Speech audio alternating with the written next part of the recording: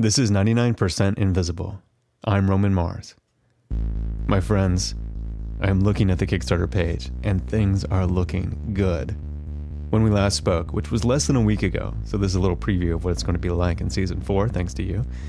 So last week, we were halfway through the campaign and just over halfway to our goal of 10,000 backers. Let me back up. For the uninitiated, MailChimp has put up a challenge grant of $20,000 if and only if we get over 10,000 backers in the Season 4 Kickstarter campaign. It doesn't matter how much you give. The minimum pledge of $1 totally counts. But pledging that $1 could mean $20,001 to the show if we end the campaign with over 10,000 total backers. So as of today, as I'm recording, we have 10 days and just about 1,800 backers to go. That's it. 1,800 people download this podcast in the first 20 minutes of its release. So we can do this. You just have to internalize the truth that your pledge, that everyone's pledge, matters, no matter what the dollar value. That's what MailChimp and I are trying to convey with this challenge. We all win if you just join in any amount you can. This is not about guilt. This is about joining a club where together we create something awesome. And best of all, if you act now, this goal can be achieved 20 minutes from now. 20 minutes from this very moment. Oh, and here's a cool thing. MailChimp is going to add their grant into the Kickstarter as soon as we hit the magic number. So keep refreshing the project page and we'll watch the total leap by $20,000 together. Go to our webpage, it's 99pi.org. Look for the various links to Kickstarter. We're going to do this. All right, let's go. This is 99% Invisible. I'm Roman Mars.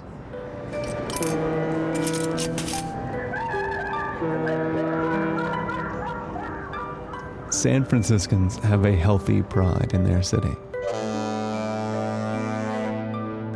Maybe their pride is a little too healthy, sometimes a little over the top, but they acknowledge this. It's the natural result of living in the greatest city in the history of the universe, they'll say. But even the most die-hard San Franciscan has to admit, it could be better. Like if there was a funicular transport suspended from a bridge of soaring towers over the bay, connecting downtown San Francisco to Oakland.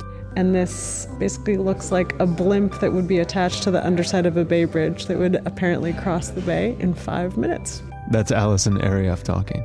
She writes about design for the New York Times and is a content strategist at Spur, a member organization dedicated to crafting smart solutions for cities. She and I are looking at an article from the April 17th, 1910 edition of the San Francisco Call. Fletcher Felt's proposal with the most amazing headline, From the Call Building to Oakland City Hall in 5 minutes, subtitle, Who'll Put Up $16 million so that Fletcher Felts can span the bay with his suspended auto motor railway, which promises to revolutionize all kinds of traffic by rail. The article goes on as follows. I'm going to use my old-timey reporter voice here. It will be a case of on again, off again, for you have scarcely made yourself comfortable in your seat when burr, buzz, buzz. You are flying across the bay in midair with the speed of a gun projectile, and almost before you can say, Jack Robinson, you have landed in the Athens of the Pacific. Now that's rather a startling statement, isn't it? But for Fletcher E. Felts, who has looked into the future, says we are going to have such a railway. Oh, pshaw, you say contemptuously. It's only a dream. But you know, some dreams come true. And they just don't write them like that anymore, do they? Which would have been absolutely amazing if that had happened. This is one that I really wish had happened. Yeah, this is exactly. This is the hyperloop of its day.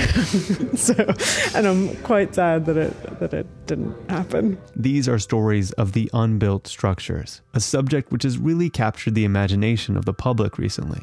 Unbuilt San Francisco was a series of events and exhibits exploring the things that almost made it and the effect it would have had on the city. And there was also a huge exhibit called Never Built in Los Angeles exploring the same themes. In the classification of unbuilt structures, I put Fletcher E. Felts' suspended auto motor railway in a group I call Jetsons. The retro future pictures are super cool, and they remind us when we used to dream big. But in the parallel universe of unbuilt structures in San Francisco, the big fish that got away, the white whale for the urban planning nerds, was a city plan from the creator of the White City. For a pure San Franciscan, the one that got away was the Daniel Burnham plan for San Francisco. That's San Francisco Chronicle architecture critic John King. Daniel Burnham was a Chicago architect who oversaw construction of the White City at the 1893 Columbian Exposition in Chicago. That World's Fair brought about the City Beautiful movement in America. The City Beautiful movement, with big civic centers and grand neoclassical structures that stir the soul. Burnham, years later, did the Chicago plan. He did a Washington plan, which was implemented in a lot of ways. Burnham was hired by big-time downtown business owners of San Francisco to turn this raggedy, rickety, but still pretty well-off city into something majestic. Who better to chart the course of the city than Daniel Burnham? So Daniel Burnham's team shows up and they set up shop in a cottage on the highest point, the summit of Twin Peaks, so they can survey the city and craft the perfect plan. And here is this plan on how to take San Francisco, the rich queen city of the gold rush and the silver rush and so on and so forth, and remake it with this imperial order, with diagonal boulevards connecting all the different neighborhoods of the city, the main hills, Telegraph Hill, Bernal Heights, Twin Peaks, one or two others, turned into these open civic markers, so on and so forth. Basically the city as a work of urban art. So Burnham turns in the plan to the Civic Fathers in the fall of 1905. You might be able to tell where this is going. There's a big banquet. Everyone says this is wonderful. The project is printed up in books to distribute, to begin making the case. And the legend goes that all the books were delivered to City Hall for distribution on April 17th, 1906. Maybe that's a bit of an exaggeration, but basically the whole plan was done, printed up, ready for distribution, and the 1906 earthquake hits. On the very next day, April 18th. And the city's leveled. And so this is the opportunity. This is San Francisco's chance to enact the Imperial Burnham Plan. And the Chronicle, which was the big paper at the time, embraced it. Everybody said, this is great. Let's bring out Burnham. This is the way to start. And everybody blessed it and endorsed it. But instantly, the plan unraveled. It's something every city ravaged by disaster has seen. There's the way to do it, and there's the way to rebuild quickly. Everyone who had embraced it at first, pretty soon they're then saying, well, the business of San Francisco is getting back to business and rebuilding and showing people things. We don't have time to do these crazy things. Burnham and his supporters kept trying to do these crazy things from near and far. But none of the real things he proposed stuck at all, because they just, what had seemed to be an opportunity for them to be done, in fact, created the pressure just to go back to the way things were. It's Lower Manhattan after 9/11. It's New Orleans after Katrina, again and again and again. So those are two things: high speed hanging bullets over the bay, and a logical city that we can hold in our imaginations and curse our forebears for being so short-sighted. But quite honestly, a lot of things, in fact probably most of the things that we don't decide to build, would have been just terrible. I mean, here in the Bay Area alone, there were plenty of near disasters that came this close to becoming a reality. Stuff so bad, it'll make you want to reach out and hug a NIMBY. And the culprit in the most terrible plans for the city was the automobile. There were proposed highway systems that would carve up San Francisco in unimaginable ways. But here, they are certainly not alone. The invisible, never-built parallel universe spans coast to coast. And there are cartographers of these unbuilt worlds. Our producer, Sam Greenspan, spoke with one of them, a guy who calls himself Van Schnookenragen. I go under the name of Van Schnookenragen. It doesn't mean anything. It's pure gibberish. My actual name is Andrew Lynch. Van Schnookenragen, a.k.a. Andrew Lynch, is a professional realtor and amateur cartographer in New York City. And these maps that he made, they, from first glance, look like Google Maps of New York City. You have the streets and everything. If you've ever looked at a Google map, you know exactly what this looks like. Gray for the landmass, blue for the water. Arterial roads, they're yellow. If they're side streets, they're white. It's just like any other map, except that the map you're looking at isn't of what's really there. Andrew's map doesn't represent what is, it represents what almost was. What I've done is to draw what Google Maps would look like if Robert Moses had gotten his way in the mid-20th century. Okay, so first we got to talk about Robert Moses, the true power broker of New York. And we know that Robert Moses was the true power broker of New York because the title of Robert Caro's 1,100-page biography of him is The Power Broker. I've read it. It's so good. It's daunting, but power through it. It really is worth it. Robert Moses built bridges and beaches and highways and public housing, and he did a lot of the master planning of New York City and its surroundings. He even restructured the city governance. But some of what he's most famous, or really infamous for, is what didn't get built. You see, Robert Moses was a man who loved highways. He wanted to build 2 highways through Manhattan, one through downtown, through Soho and Tribeca, and one through Midtown, just south of 34th Street. And that's what Andrew Lynch has drawn into the Google map, what those highways would look like today. Now, if you're thinking, this is totally insane, who would actually want this massive, gnarled, perpetual traffic jam through Manhattan? You have to understand what was going on at the time. Manhattan wasn't made for cars, and a lot of people really wanted them. So just like cities today, they were trying to solve the problem of a city that didn't function in the modern era. And also, here's a fun fact. Robert Moses didn't drive. He had drivers who carted him around and endured the horrible New York traffic for him, so he could just sit in the back seat and gaze out the window at the scenery. But for us plebeians who have to drive ourselves, these highways probably would have inspired no small amount of terrible anxiety. This was a spaghetti network of on and off ramps wrapping themselves around buildings. But real talk, driving them probably wouldn't have been too much worse than any other giant highway interchange anywhere else. And like everywhere else, these highways wouldn't have worked. We know now that traffic always expands to fill whatever the capacity. I mean, maybe you could drive from Manhattan to Jersey like 5 minutes faster than you could today. But the real tragedy here wouldn't have been the failure of the highway's mission. It's the total catastrophe that would have been left underneath. The Manhattan expressways would only feel like a slight nuisance if you were in a car. But on the ground, Lower Manhattan in particular, would be almost unrecognizable. It just so happened that when I was talking with Andrew, we were in Lower Manhattan, right on Varick Street.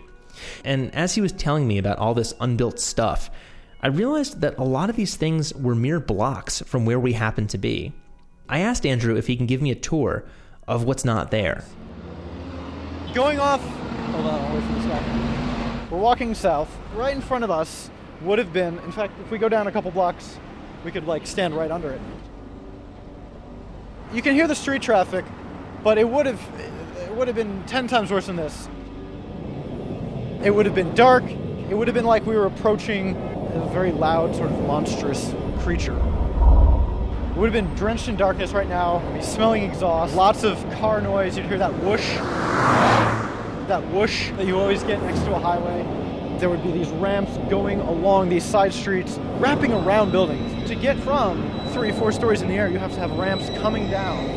You would have had the highway itself running down to the west over there. Good luck finding anyone to live or rent or work there. Everywhere you look, buildings literally would have just been surrounded by highway ramps. A dynamic filth machine.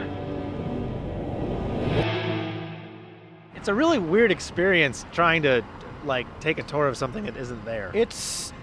You have to have a very active imagination, which I do. But if you want to try it, find a highway and just stand under it, and then come here and then try to remember what that feels like. Back in the real world, things are quite nice around Lower Manhattan. Where we're standing now, it's open. There's trees over there. There's big buildings right here. None of this would be here. Is this a park? It's a little bit of a plaza. This is a nice diner here. You've got shops. We're looking over there. There's townhouses and tenements that probably are asking way too much for rent because of where we are. that would have nothing. None of this would be here. Which brings us back to Andrew's map of Robert Moses's unbuilt Manhattan.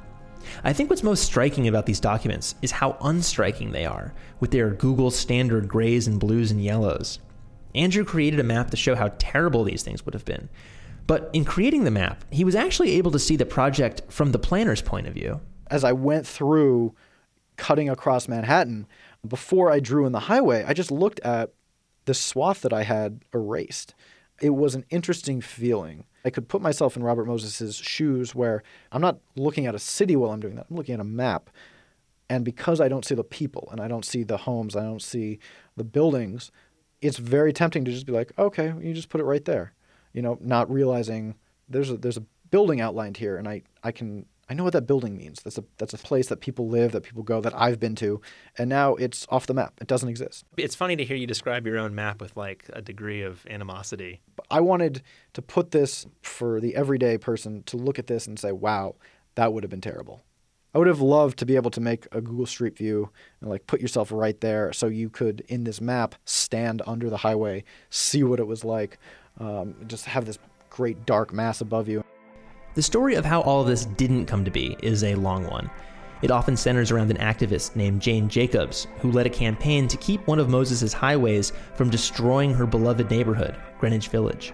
And there were other factors, like the massive cost of those highways that were proposed, that kept them from happening as well. But the interesting part to me is how that threat of the Lower Manhattan Expressway crystallized the story of Jacobs' neighborhood. It's almost as if the threat from Moses made Greenwich Village into the place it now seems destined to have become. And that brings us back to the San Francisco Bay Area. Here's John King and Allison Arieff again. The unbuilt can in fact start what does happen. So if you drive north on the Golden Gate Bridge, immediately to your left, as you start to reach the end of the bridge, you see tremendously beautiful hills overlooking the ocean and then the bay to the other side.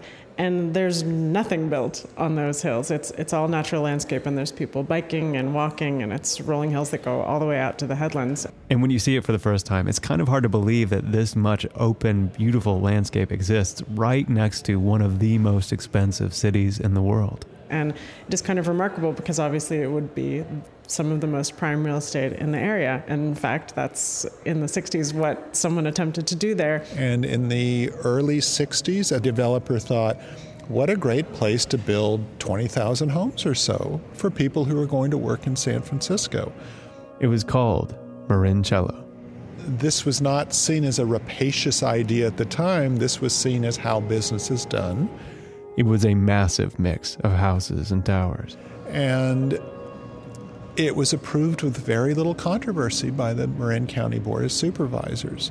But Marincello being approved was enough to alarm people and start people reacting to it. And it led to lawsuits, it led to opposition, it led to local cities starting to fight it. When the dust settled, the project did not get built. Apparently, the only thing that was built was the gate that was going to lead to the marketing center at the very start of the property. So the Golden Gate National Recreation Area was formed out of concern for all the various plans that were being proposed. Marincello was blocked. The Sutro Baths Land's End in San Francisco had a proposed kind of Cancun-type resort. And if you are at all familiar with Land's End in San Francisco, where the Sutro Bath ruins are, you know how silly that notion sounds. It is only Cancun as interpreted by the North Pole. You know, so there are various projects like that what was proposed never got built, but it set the events in motion that in fact determine the landscape we have.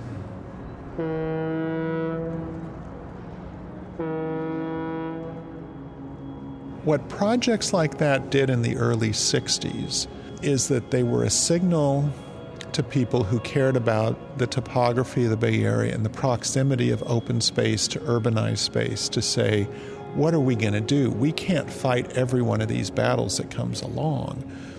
Is there a holistic way to go about it? And you had some very smart people who came up with the idea of, well, what if there was a national park that could take in all this? and Marincello may be unbuilt.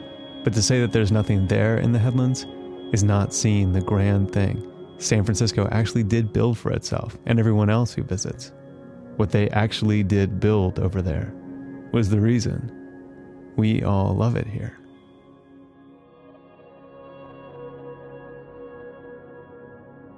"99% Invisible" is Sam Greenspan, Avery Trufelman, and me, Roman Mars. Special thanks to Julie Kane of KALW's Audiograph for giving us some San Francisco sounds.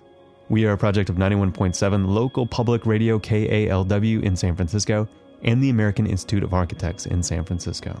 Support for 99% Invisible is provided by you, the listeners, and some companies who also really want us to exist, including Squarespace, an all-in-one platform that makes it fast and easy to create a professional website, blog, portfolio, and I've made a website with Squarespace myself. I can testify.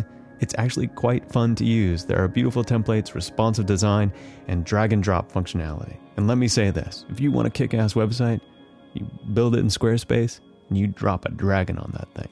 You have to provide your own dragon, but the Squarespace tools make it easy to just drop it right there on your new website. For a free trial and 10% off your first purchase on new accounts, go to squarespace.com and use the offer code INVISIBLE11.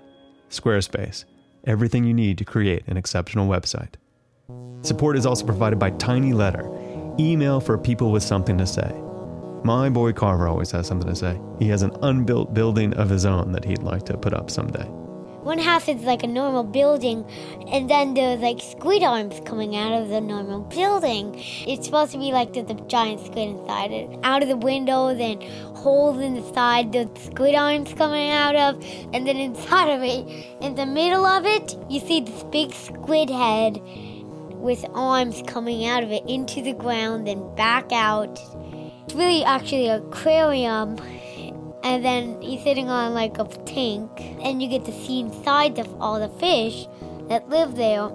I know that I am biased because I'm his dad and all, but that sounds like an awesome idea.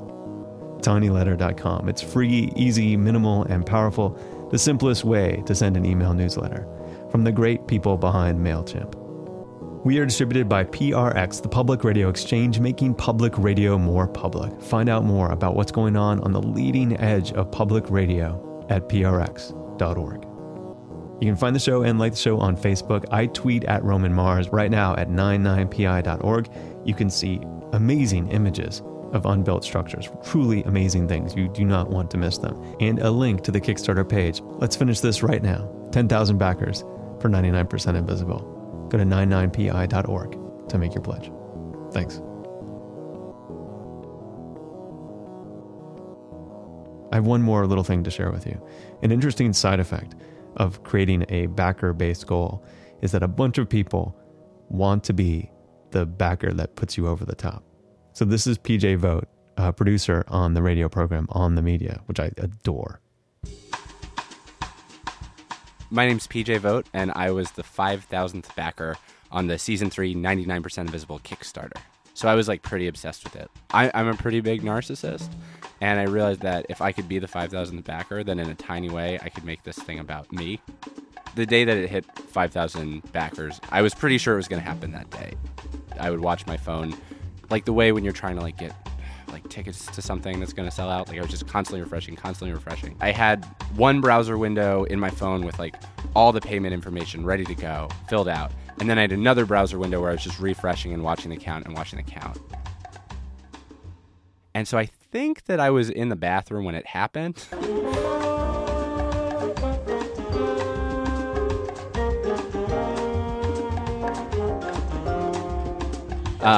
So I'm sitting on the toilet, and I had been there for a long time because I didn't want to get up and wash my hands in case I missed the shot, which is super gross. I think it got to like 4,998, and I figured that would be the time to fire. Because if you wait to 4,999, you know that there is one person out there who's as obsessed as you are and as stupid and venal as you are who's trying to do the same thing. And so they're going to beat you to it. So I'm on the toilet, hit submit, and so then I washed my hands like a human being, and I walked back to the cubicle bay. Alex, my colleague, he was like, "You hit 5,000." I was very excited. I'm going to be 5,000 again this time. I will fight anyone who tries to challenge me. I'm not giving up my crown. Of course, this year the magic number is 10,000, and I know for a fact that PJ is trying to be Mr. 10,000. But here's the thing. We can't all be PJ Vogt. We have to get the 1,800 backers before we get to the 10,000th backer. So let him have his thing. You can be the hero and ride in on the 11th hour and save the day. Or you can be a badass, saunter in on the 9th hour and save the day before the day even needs to be saved. 10,000 backers before November 22nd. We can do it with your help. Thanks.